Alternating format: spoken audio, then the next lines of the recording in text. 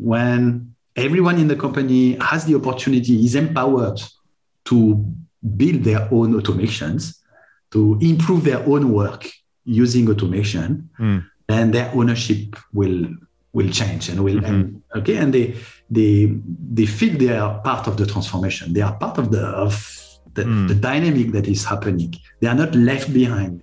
You're listening to the Growth Manifesto podcast, where we host in-depth interviews with business leaders, authors, industry experts, and entrepreneurs with a singular focus around business growth. At the end of each podcast, we want you to walk away inspired, to think bigger, and to have actionable takeaways you can apply to improve your business. Each episode is like a masterclass on a key topic, so make sure to browse the episodes to find the topics that are most relevant to your biggest business challenges today. This podcast is brought to you by Web Profits, a digital growth consultancy that helps challenger brands drive growth in a complex and fragmented digital landscape. You can find out more about Web Profits at webprofits.io. Now, let's get into it.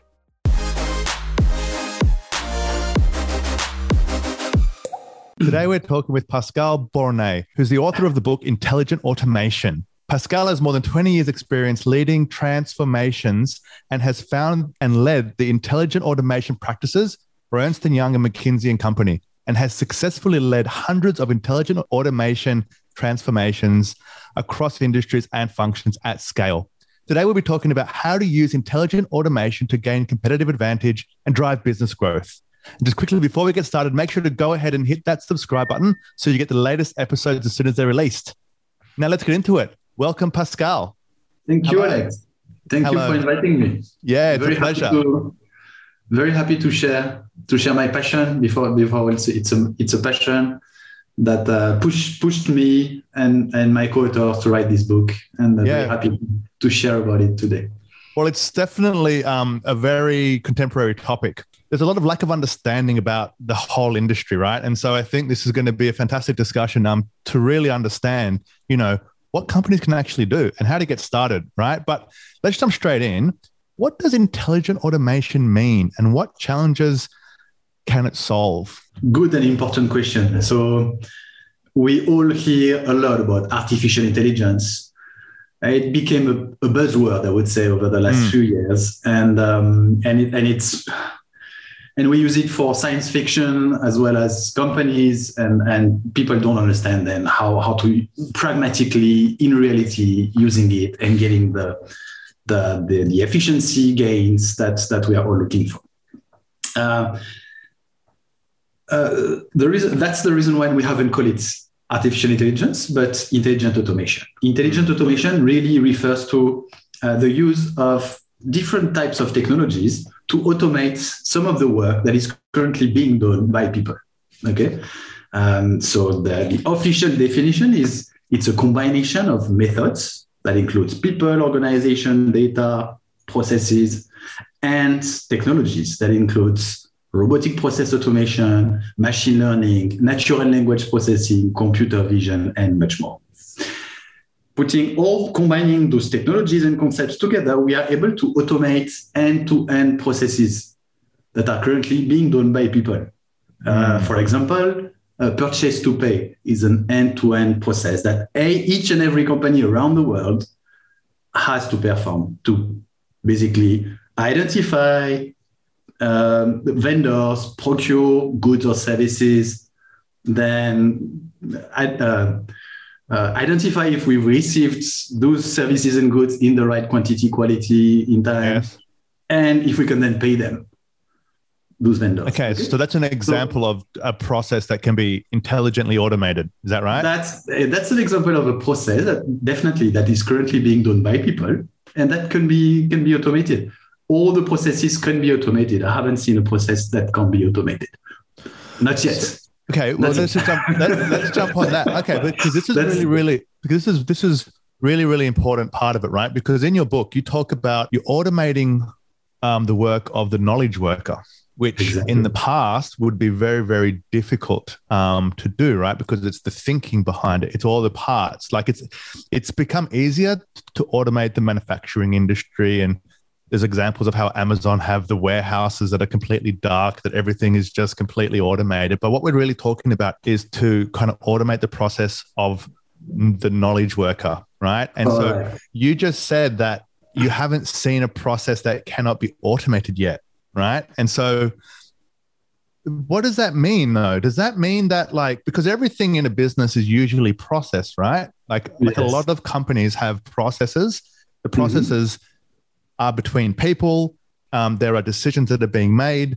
There are things that are happening.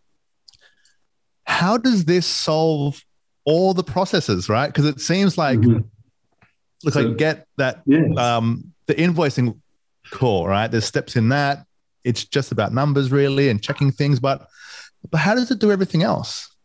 Yes. So let's so very good question. Let's get back to our example of purchase to pay. Please. Okay, that's universal. Every company does it. We said that it's the process start with, you know, that you need to buy a good or a service to a vendor.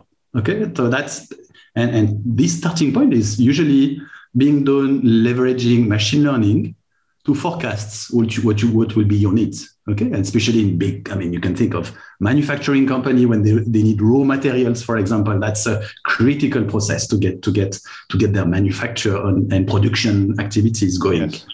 So forecasting activity starts this number one process of this purchase to pay end-to-end process is done leveraging machine learning to predict what will be the needs of buying of which product do we need to buy to which vendor, for which quantity, and for when. Okay, that's the first starting point. So the first step is not even simple. The first step is to leverage machine learning to figure out what we need. So the decision is being made. It's not just the process, it's the decisions in the process that we're talking about as well. Exactly. So the way I define a process is a sequence of tasks, and those tasks can be cognitive tasks, like taking a decision, like digesting information to predict or to take a decision, or can be manual tasks, or can be tasks that are related to what we see or to what we hear, to what we say. Okay. Yes. And so let's go step by step. Let's go step by step. Yeah. Cool. Let's go step by step. And I'm going to ask you to break it down really simply for me. I'm going to ask you lots of questions. So please, step one, machine learning to figure out the decisions. Exactly. And to figure out the decision of buying. So which product to who, when, how much. You take this decision, and this means that you need to generate a purchase order. Okay. And very often, you will use kind of a workflow platform that will help you to connect with the vendors and help them to go through this process that goes from step one, you get the purchase order. Step two, you get all the answers from the different vendors. And step three, you will have a first review process with the selection of top 3 vendors, for example, and finally get to the selected vendor. Okay, so through this workflow platform that belongs to, so in the book, we talk about 4 capabilities that are basically 4 groups of technologies that helps to mimic what knowledge workers are doing in their work. Okay. The first one was using machine learning. It was the thinking and learning. So that's the first capability. Now we're talking about workflow platform that helps to route the data, collect approvals, store the data, and help and support a workflow of decisions between people. Okay. So that's the execution capability. Okay. Then let's say we select a vendor, and then we receive the goods, and now we need to pay them. So we receive their invoice. Yes. Okay, and we receive their invoice. Unfortunately, not all companies have exchange of data, as you know. Yes. So you might probably receive a paper invoice, but even you might receive it by email, okay, a PDF of the invoice. In this case, you will need, first of all, computer vision to help you read this invoice automatically, okay? That's the third capability, which is about vision, basically. Okay? That's what we do with our eyes usually. And now machine is doing it automatically thanks to computer vision. And then you need to probably read the email and probably interact with the vendors if there is an issue on the invoice, for example. And here is coming language capability, which is currently being done by virtual assistants that are leveraging natural language processing. Okay, and finally, you'll get, whenever you're happy with the amount on the invoice, you got your goods in the right quantity, quality, you want now to perform the transaction to pay those vendors. And this is a very transactional activity that can be simply automated using robotic process automation, for example. Okay. And this is coming back to the execution capability. Got it. And so these 4 areas, so the thinking, the execution, the vision, and the language. So those 4 areas are the things which are required for every automation, for every intelligent automation. No, that's not for everyone. Okay, sorry. You please correct me. Like I said, I'm going to ask lots of questions to see if I'm understanding it. Yeah. So those are the capabilities you can use to automate a business process. Okay, but sometimes 1, 2, or 3 of them are sufficient. Okay. So it's going to be a maximum of 4, but it could be 3, it could be 2, it could be 1. Is that right? Yes, correct. Okay, this is really good, right? Okay, so sorry, please. Yeah, very importantly, why those 4 capabilities? Those are the capabilities that we as knowledge worker are using to perform those processes. Either we read a document, either we talk with someone, either we press a button to send an email, or we think and learn using data and providing some insights, some predictions. Got it. Okay, that's a very important point, is that it's an example of how someone actually operates, right? This is the work that's happening. It's thinking, it's looking, it's doing, and it's speaking or writing, like that's the parts, right? Yes. If you want, we are kind of creating a digital twin of a knowledge worker. That's another way of explaining it. Okay. We are creating a digital worker that is working hands in hands with the human worker. Yeah, sure. And I'm sure that's scary for some people, but I think there's something on the other side of that. So we'll get to that a bit later, but just to understand the process. So now you've got these 4 areas. You could use all 4 for like a more advanced process, or you could use fewer amounts, right?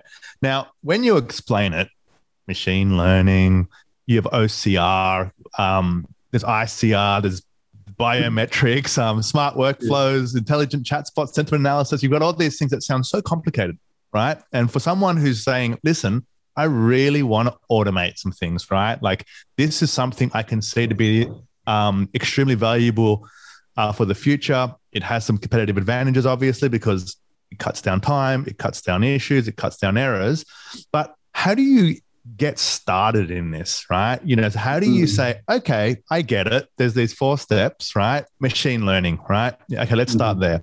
So what does that mean from an execution perspective, right? Because I know there's platforms out there. There's it sounds complicated, but it can also not be as complicated as it sounds. So can we just talk about each of the parts and just kind of understand what's involved in it? In just getting started. I mean, obviously it can get very advanced, right? But just to get started. That's a critical question, and the answer is think business first. Okay, technology is just a tool. Okay, just something to help. Yes. Most important is what do we need. Okay, so I'm currently performing this process. I'm onboarding clients in a bank. Yes. Okay, it takes. When you want to get a bank account open, you need to produce a lot of documents. Okay, how can I get those documents? How can I get this process of onboarding of clients more efficient, more pleasant for the customers, more pleasant for the employees that are working in the back office? Yes. Okay. It's just about this, okay? And so to make it easier for the clients, you think of making it fully digital, for example, so that it's a workflow online that can be done from your sofa. You can upload your documents. Everything is simple. If you have a question, you have a virtual assistant to help you. In the back office of the bank, usually you have employees receiving those documents, typing those documents, from image to a digital form. Yeah, I mean, who wants to do that 8 hours per day? No, I mean, I wouldn't wish this for my worst enemy. Okay, so it's about helping those people in the back office, having optical character recognition tool, as you mentioned. So basically, computer vision that helps to read the document, extract the information that we need, and directly process it into the transactional system that is it, for example. And just put that part there, just trying to break it down. So we need to create the business process and have a look at it. And so I think the first part is rethinking the process, right? Correct. Like it's not taking the same process and just trying to automate it. Exactly. Rethinking it, right? Thinking, okay, so what are the steps? The first, yes, please. That's definitely a very important step. I would say it's maybe the second one. The first one is to identify what are the business needs, okay, and where are they the strongest? Because at the end of the day, everything can be automated, but some of the processes have a high value of being automated, a higher value than others. And from my experience, if you have a look to the different processes you can automate in a company, and it can go from a few hundreds, 500s to a few thousands. Okay, if you really go to identify all of them, you see that only 5% of them, roughly 5% of them, will generate about 70% of the total value you can generate by automation. Okay, so it's all about focusing on those ones first. And as you say, then those processes, we don't want to just copy what is being done today, because we know it's not efficient. So let's rethink them completely. And the best way to rethink them, redesign them, is to focus on the output, the outcome. What do we need at the end? Okay, in the onboarding process that I just described, at the end, the bank needs to be satisfied with all the criteria that need to be checked for clients to be so to manage regulation, but also to manage the risk of the bank. So what do we need at the end? Okay, that's what we need. So now, how do we get all this and on an automated way? Okay, so it's starting by the end that's the second step. And so you start at the end, you create the steps, right? That's all good, right? And we can all create the steps in some type of wireframing software, or even on a piece of paper with squares and step by step, right? Like up on the whiteboard, if people have any whiteboards in their homes anymore, right? Like this office is open again now, so maybe in the office, but it's created. So you've got the steps, and now you start to think, all right, this step requires some OCR. This step requires machine learning. This step requires some language processing, right? Is that a developer which you need to hire to execute on that? Is that how companies should be thinking about this? Is it like, all right, so I now know the parts, I now know the challenges. Who can help me implement these challenges? Like, is it creating a team internally? Is it finding a partner that can help you? So what are some of the ways that companies are approaching that part of it? Because I can see that would be the biggest challenge, is that. I could be wrong, right? Just to be clear. I think when you get there, meaning when you get to a redesign process and you're clear on what are the steps that are necessary to get to your outcome, it doesn't need to be translated yet into what is the technology to help. Okay, but just that you need this, that. Mm-hmm. I think 70% of the work is done. That's the most important. Okay. Then it's about bringing a solution architect or someone who knows, doesn't need to be a very technical person, someone that knows that, okay, to achieve this, you need this type of technology. To achieve that, you'll need this type. And so it can be one solution architect. It can be also, and I prefer this solution, to have around the table different talents coming from teams that usually are functioning on an isolated manner in companies. Most companies, large companies, have a team for robotic process automation, a team for customer service, which is dealing with chatbots, and another team that is about data science and machine learning, So it's really about bringing all those talents around the table and redesigning together and identifying which technology we need where, and identifying how do we connect those technologies together. Okay, so basically, you do need somebody that is technical and has a technical understanding. And so you mentioned a solution architect. That could be internal, that could be a partner. But you want to have a conversation with all the teams involved in the process to get their feedback and their thoughts on what should happen, right? Now, before you said we can automate every process, right? In a company, right? And most companies, it's just a collection of processes, right? And then some sales and marketing and brand, right? You know what I mean? Yes. Like everything else, it seems to be like if it's a service, it's like a knowledge service, right? Like if it's a product, it's manufacturing that can be covered through robotics and so on, right?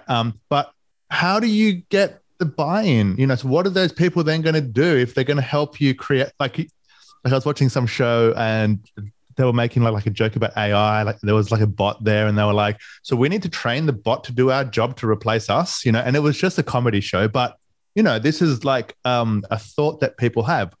If we are helping creating this thing for the process, what about our jobs? So what does that mean for us? And so how do companies kind of approach that challenge or that conversation, let's call it? Yes. Yeah. And it's a critical component of a successful transformation. Okay. When we explain when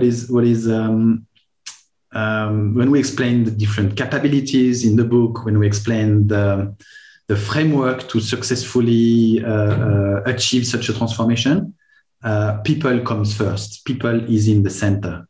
Okay. So I'm used to say that those transformations are made by people for people. Okay. So you can't, if you miss the people aspect, you miss the project. It's okay. When we talk about people, we talk about two types of people. One is management. Management like CEOs, C-levels. Mm-hmm. Their involvement, information, education, and sponsorship of the transformation are critical. I've never seen a company succeeding in this type of transformations without this. Okay, that's the critical component. So it's about bringing them to this level and helping them to build their vision. And to build their vision, we need to help them understand what are the benefits, quantitative, qualitative, what can be a typical roadmap, and they will be able to understand, knowing the benefits, how much investments they are ready to put in front of it. Okay, that's the first but critical component of people. The second are all the other employees, and they are extremely critical as well. There is no transformation that happens without people. So you need to inform them, educate them. So that's one of the reasons we wrote the book. That's to create this tool that is necessary for those transformations to succeed. Yes. When you've informed and educated everyone in the company, you need to go further. It's not enough. You need to involve the people in the transformation. Today, and more, the technologies are getting more user-friendly. You might have heard about low-code, no-code technologies.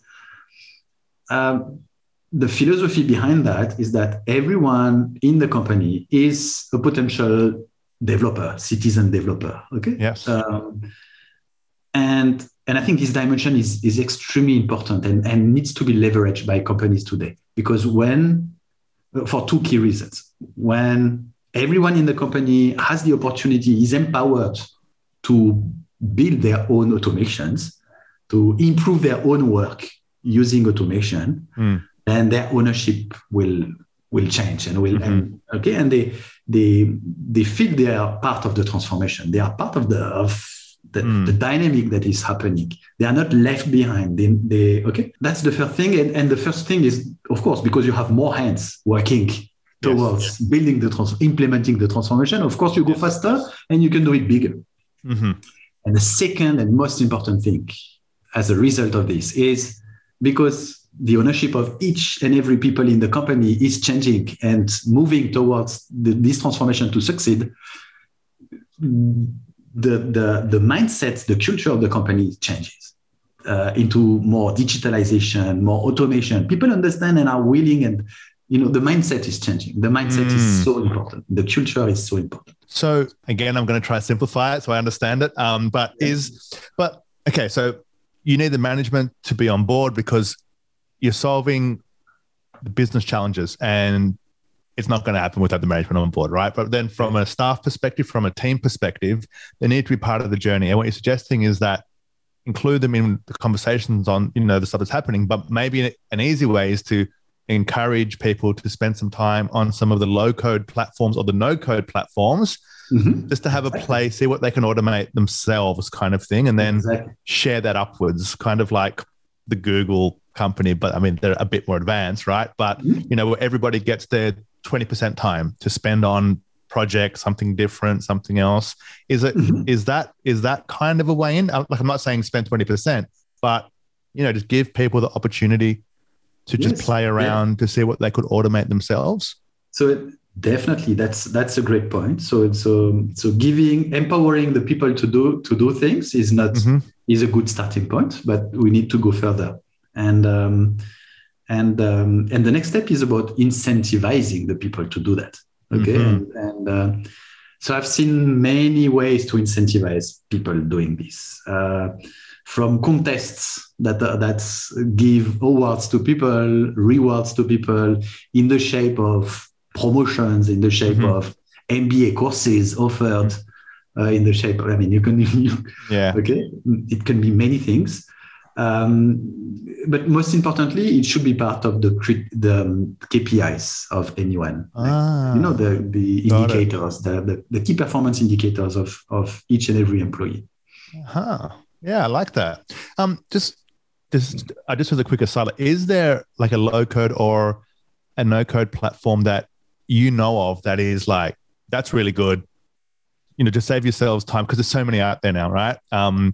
But is there one which you would recommend to people that like you've experienced with that you think they're really good? That's a difficult question, because it's like machine learning. It's everywhere now. Okay, it's so having each and every tool now, each and every technology on the market now is making their configurations easier by having user-friendly screens, drag and drop type of functionalities that make it more easier for everyone. So, okay, I would say each and every technology is following this trend. Sure. Okay, let's jump then to reasons why. Now, the first part of this podcast has been actually talking about it, and it sounds complicated. Like I've tried to simplify the thinking behind it, but it's not simple, right? And the fear around the replacement of jobs or having conversations with the team that might be difficult, right? And so they've got all these kind of obstacles in people's way versus like the future benefits of it, right? So, I could just continue to run my company or whatever it is, or my department, and that's just going to keep running. I'm comfortable. This is going into a place of uncomfortable, right? We're going into a place that we don't know, we don't understand. It's probably going to take a bit of time. We're not going to get it right the first time. There's going to be lots of conversations, right, about this, right? Yes. What are the reasons why somebody should do it compared to not doing it? So what does it do for the companies that have embraced it versus the ones that haven't? So what does a 2 to 5 year trajectory look like? No, that's a good point. That's exactly why incentivization is very important. Okay, to push people to act in the direction that is needed for them and for the company. Sure. And when I talked about the actions to the people that are necessary, I talked first about information and education. Yes. What does it include? That includes not only what are those technologies and what you can expect from them for you as an employee, but also for the company, but also being very transparent on what does it mean for each and every people's role. Okay, and some roles definitely those people that we were talking about that are transcribing an image and typing it into a transactional system 8 hours per day. Mm-hmm. Those people definitely will have technology to do their work. Okay, and as we said, nobody would love to do that at any time. Mm-hmm. So it's about giving the transparency to those people and telling them, in this specific example, technology will help you now do the job that you were doing that was very transactional. Do you agree with that? The people will say yes.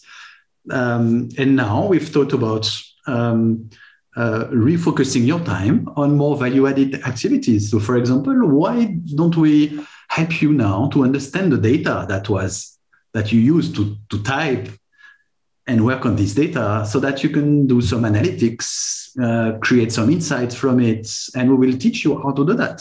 Mm-hmm. Mm-hmm. So that's that part of it. So this person will go from the stage of copying data the whole day without even thinking, okay, to a role where this person will have to think and will have to take some decisions, will have to bring some insight. And from a survey that psychologists have done, satisfaction and happiness at work happens when people have to take even small decisions, mm-hmm.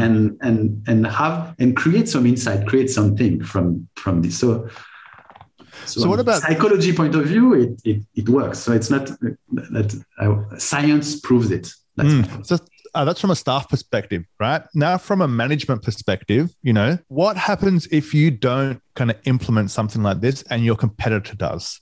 So what happens if you say, as the managing team, mm-hmm. it's too hard right now. Let's come back to it later, right? And then at the mm-hmm. same time, a competitor of yours starts now and starts at advantage. So what does that gap start to look like after 12 months or 24 months of just waiting to start this journey? Yeah, it's a very good point. So the first to start will be the first ones to learn from it, and of course will be the first one to collect the benefits from those technologies. So benefits for companies. For companies that do it, So what are the benefits that companies get? It's across the board. Productivity improvement. Let's start with that. 20 to 60%. That's a lot. What we've seen on the market. So meaning an improvement of net profit. So it's really that's what's driving the company's health. Mm-hmm. On top of this, customer experience improvement, and we've seen percentages of NPS scores, so satisfaction of customers increasing by 50% mm-hmm. After such a transformation. Employee satisfaction. We've seen teams being suffering from high turnover of the teams. Mm-hmm. Like 25 to 30% of the of turnover, because mm-hmm. the work was very transactional. People were not happy to do that. Mm-hmm. To teams that are performing well with still being in a transactional environment, having 10% turnover. So mm-hmm. so really an increase in employee satisfaction.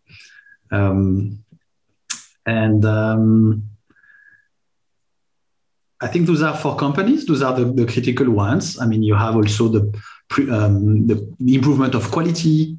You have also the improvement of quality. That means better outcome of the work, but also less errors. And some errors can cost very much. Yes.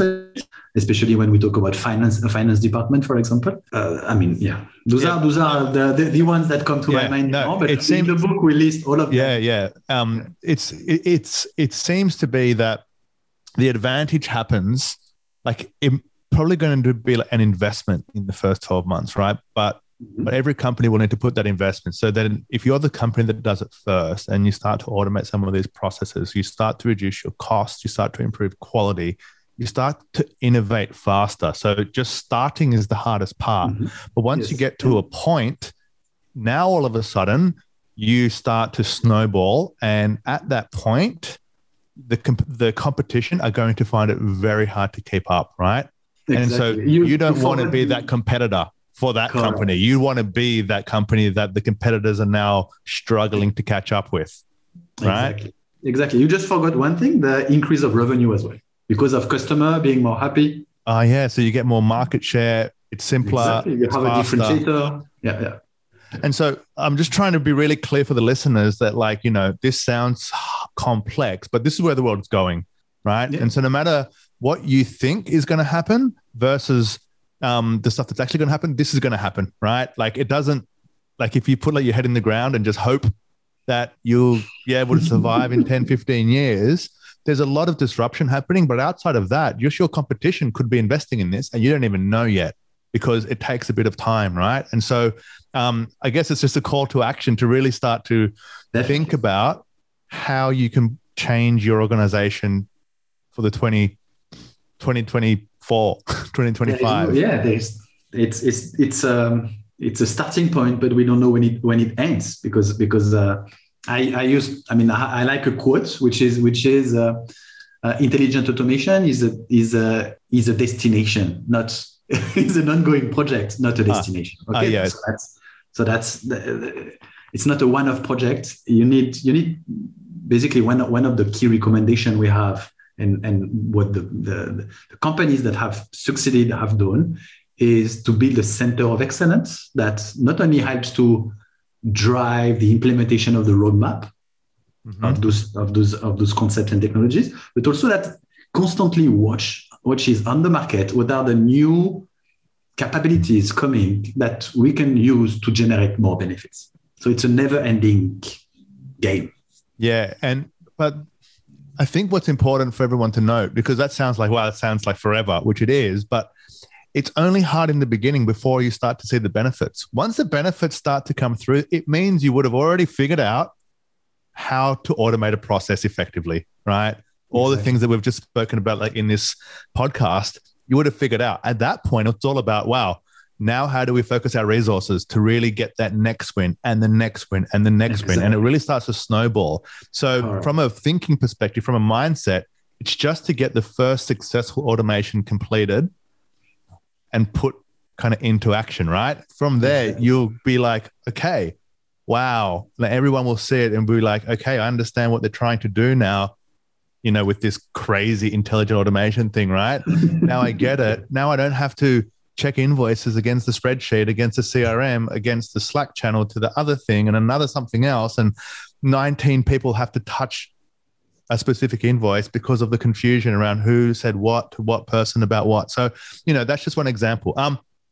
You said it can be done for every process. So, you know, can it be done for marketing? Can it be done for, okay, so how could it be done for marketing, since this is like a marketing podcast, right? You know, how does this apply to marketing? So to answer your question, can it be applied to any function in a company and any company? The answer is yes. Okay, and we've demonstrated it in the book. At the end of the book, we have, I think it's more than 100 pages of collecting more than 500 business use cases. Yes. And we've ordered them by function and by industry. Okay. Yeah. Yes. Marketing is one of them. But you have human resources, supply chain, finance, you name it. Okay. Yes. And in terms of industries, we have health, banking, telecommunication, government. So we demonstrated it through this. And to answer your question for marketing, for example, we have anything that is related to, first of all, understanding the data and creating insights from this data. So let's think of what you can forecast, what you can plan. So forecast of sales, forecast of understanding of a market, segmentation of a market, segmentation of competitors, of demands, monitoring of marketing actions, prediction of the impact of marketing actions. Okay, so it sounds like, and this is just going to be me seeing if I understand it, or even just asking a question, but it sounds like it can do a lot of the heavy lifting around the work that's already happening, right? Like in terms of data and insight and forecasting and all that type of stuff, or the stats or the checks and balances and all the things that are happening. What about from the creative side of things? You know, the coming up with concepts, or, you know, like creating a strategy, right? Like strategy can be very hard because you've got to have like lots of insight and lots of data and all that. So is it that it kind of supports that process, or can it actually do that process? No, for creativity, for critical thinking, for relationship with people, there are a few capacities that technology is not yet able to achieve. That's really good for all us marketers, by the way, who like to think, and all our consultants and strategists and all that type of stuff, you know? Yes. So definitely there are still some, and I think it's going to stay for a while like this. And I don't see technology being able to perform such high level thinking activities yet. So it's about thinking out of the blue, critical thinking, strategy, design, pure creativity, and relationship with the people. I mean, for the time being, we have virtual assistants, but they still like a lot of personality, of component. Yeah, I mean, empathy. Empathy, for example, is these things. An important one. Exactly. So okay. So what we're really talking about is that there are core things that that people do within companies, right? But then there's a lot of stuff that happens between departments or functions, or supporting the work or the thinking or the critical thinking or the creativity or whatever is the campaigns. And so what intelligent automation does is that it just removes all that stuff. So you can just focus on what's the most important. Yeah? Exactly. So based on, we did some research around this that we present in the book. Out of all the scope of work tasks that are being done by people in average in companies, more than 30% of those tasks can be eliminated. Eliminate. Let's think of unproductive meetings, unproductive emails. We are spending a huge amount of time on this. Second, more than 30% of those tasks can be automated. And here is more logistic, transactional stuff that we are doing in our days. And remaining 30% should be augmented by technology. Okay, we should keep them. So these are creative tasks. These are strategic components. These are decisions. For the time being, we can't automate. Okay, and I don't believe we'll be able to automate them for a long time in the future. Sure. And that we need, and where we need technology to help us to go beyond. Okay, so think of when we talk about augmentation, think of a doctor, a medical doctor who usually spends hours reading X-rays to understand if there is a tumor or not. Thanks to technology, this doctor is augmented. It's capable to take the decision in just a few seconds, which have huge impacts on people's life. Yeah, sure. That's really, really, really, really interesting. So for the listeners, right, start to prioritize the business challenges, right? From there, look at potential solutions. From there, find a partner, a solution architect, or, just somebody internally or whatever else it is. Then from there, have like a round table to kind of create the process and execute on it, and just try to focus on one thing, right? If it was to start to see the benefit from it, are there some easier places to start than others? If we can just remove say, for example, the machine learning part? Does that maybe to make it a bit easier, or do you always need machine learning? Is that the big part about it? Is that it does leverage AI, to make the decisions? Is that part of this? Can I automate an end-to-end process, but some of those parts in the process would remain manual? No, it's more. And the issue with that is yes, when you scale the process from one decision to hundreds of decisions, then you still have this bottleneck of that's done by people. That's not scalable, or you need to hire. And then when your business is slowing down, you need to fire, and then you need to hire. It's very important to think holistically. Have the big picture first. Yes. And don't keep a task manual in the middle of an end-to-end automated process. It becomes your bottleneck, your weakest point. And yeah. So where do you see intelligent automation in 10 years from now? What does that look like? So what does the world look like in 10 years from now with with so much advancement across so many areas? I think the pandemic has been, of course, a terrible event, but has, if we have a look to the positive aspects, has pushed the companies to digitalize themselves, to automate themselves. The companies that have not been able to collect their cash online, to sell their products online, to motivate their employees remotely, either they are still surviving because of subsidies from government, or they just died. And so back to your point earlier, it used to be a competitive advantage of using such concepts. Now it's a survival. It's an imperative for the companies. So I see the future being stronger and stronger, and with more and more use of those concepts and technologies, and those concepts and technologies sophisticating in time, so that they allow to scale those transformations. Okay, today this is what we are lacking. According to Deloitte, the good news is that more than 50%, 50%, half of the companies around the world have started their journey on a way or another in intelligent automation. But the bad news is, according to McKinsey, only 15%, so 1/5, have been able to scale it. So basically have been able to implement it across more than 3 divisions or functions. Wow. So the Holy Grail is about scale now. Scaling. Okay?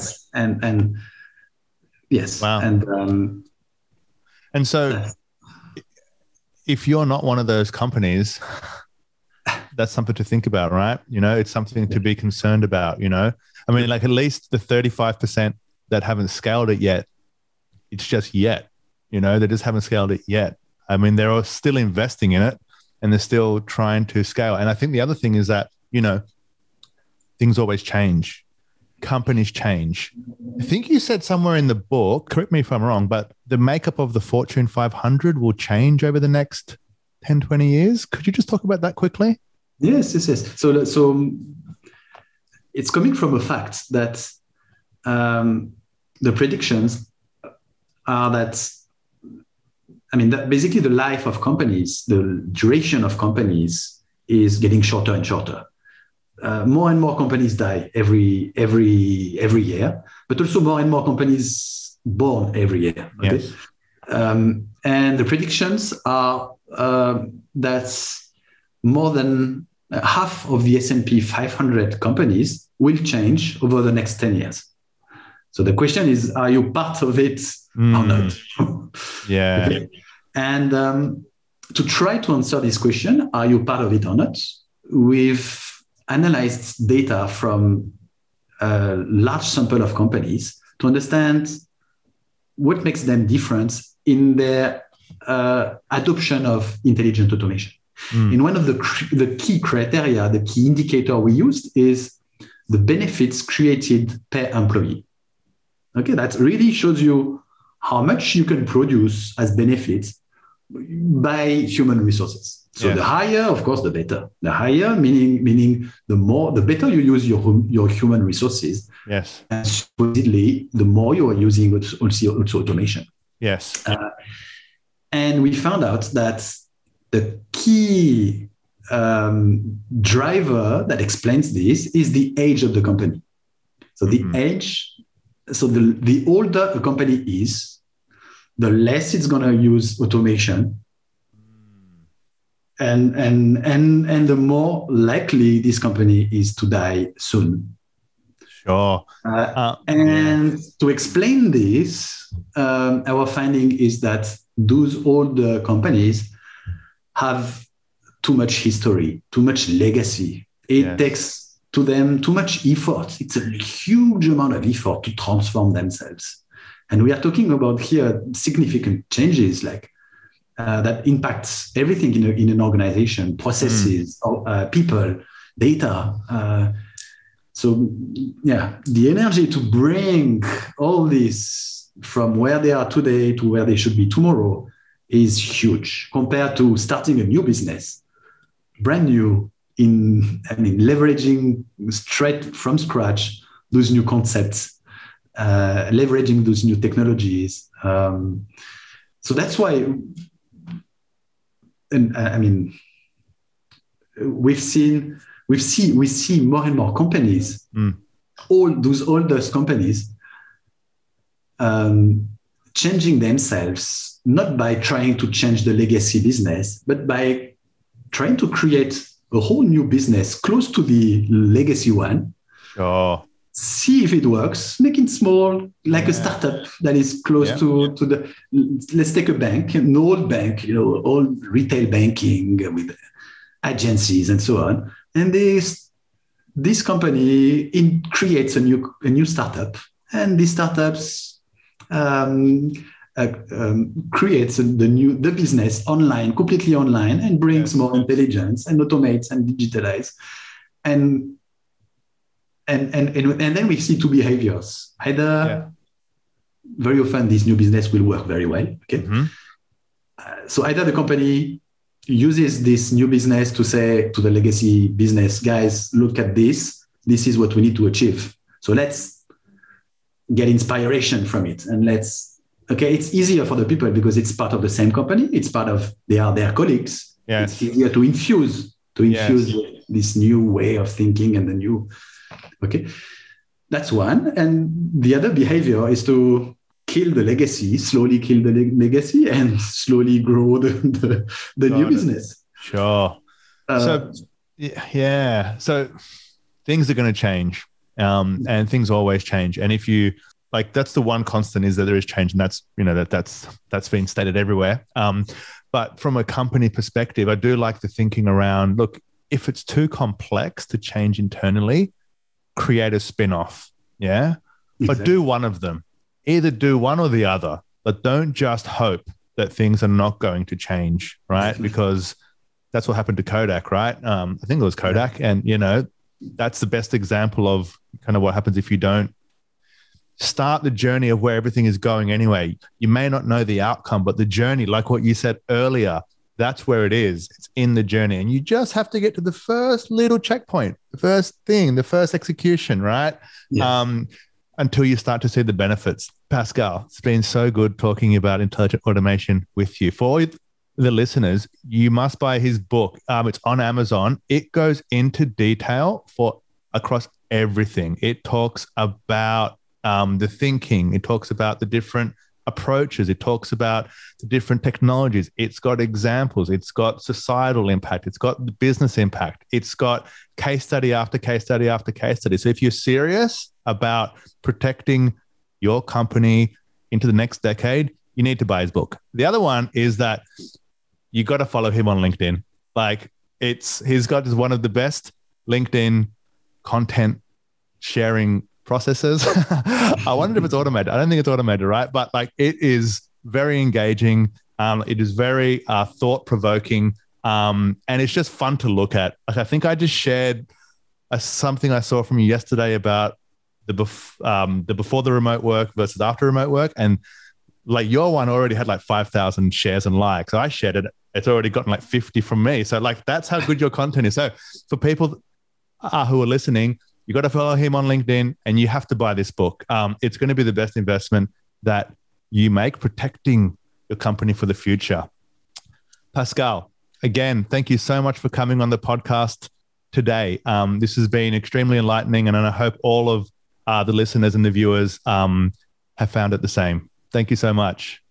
Alex, this was an honor. Thanks a lot for inviting me, and a great discussion. Really like it, like your challenging way of of questioning. Well, I'm just trying to figure out how to do it, right? Yes, it's like, we're just trying to figure out how do companies do it? Like, very punchy, punchy. I like it. Yeah, cool. Thanks so much, Pascal. We'll talk soon. Thank you, Alex. Thanks a lot. Thanks for listening to the Growth Manifesto podcast. If you enjoyed the episode, please give us a 5-star rating on iTunes. For more episodes, please visit growthmanifesto.com/podcast. And if you need help driving growth for your company, please get in touch with us at webprofits.io.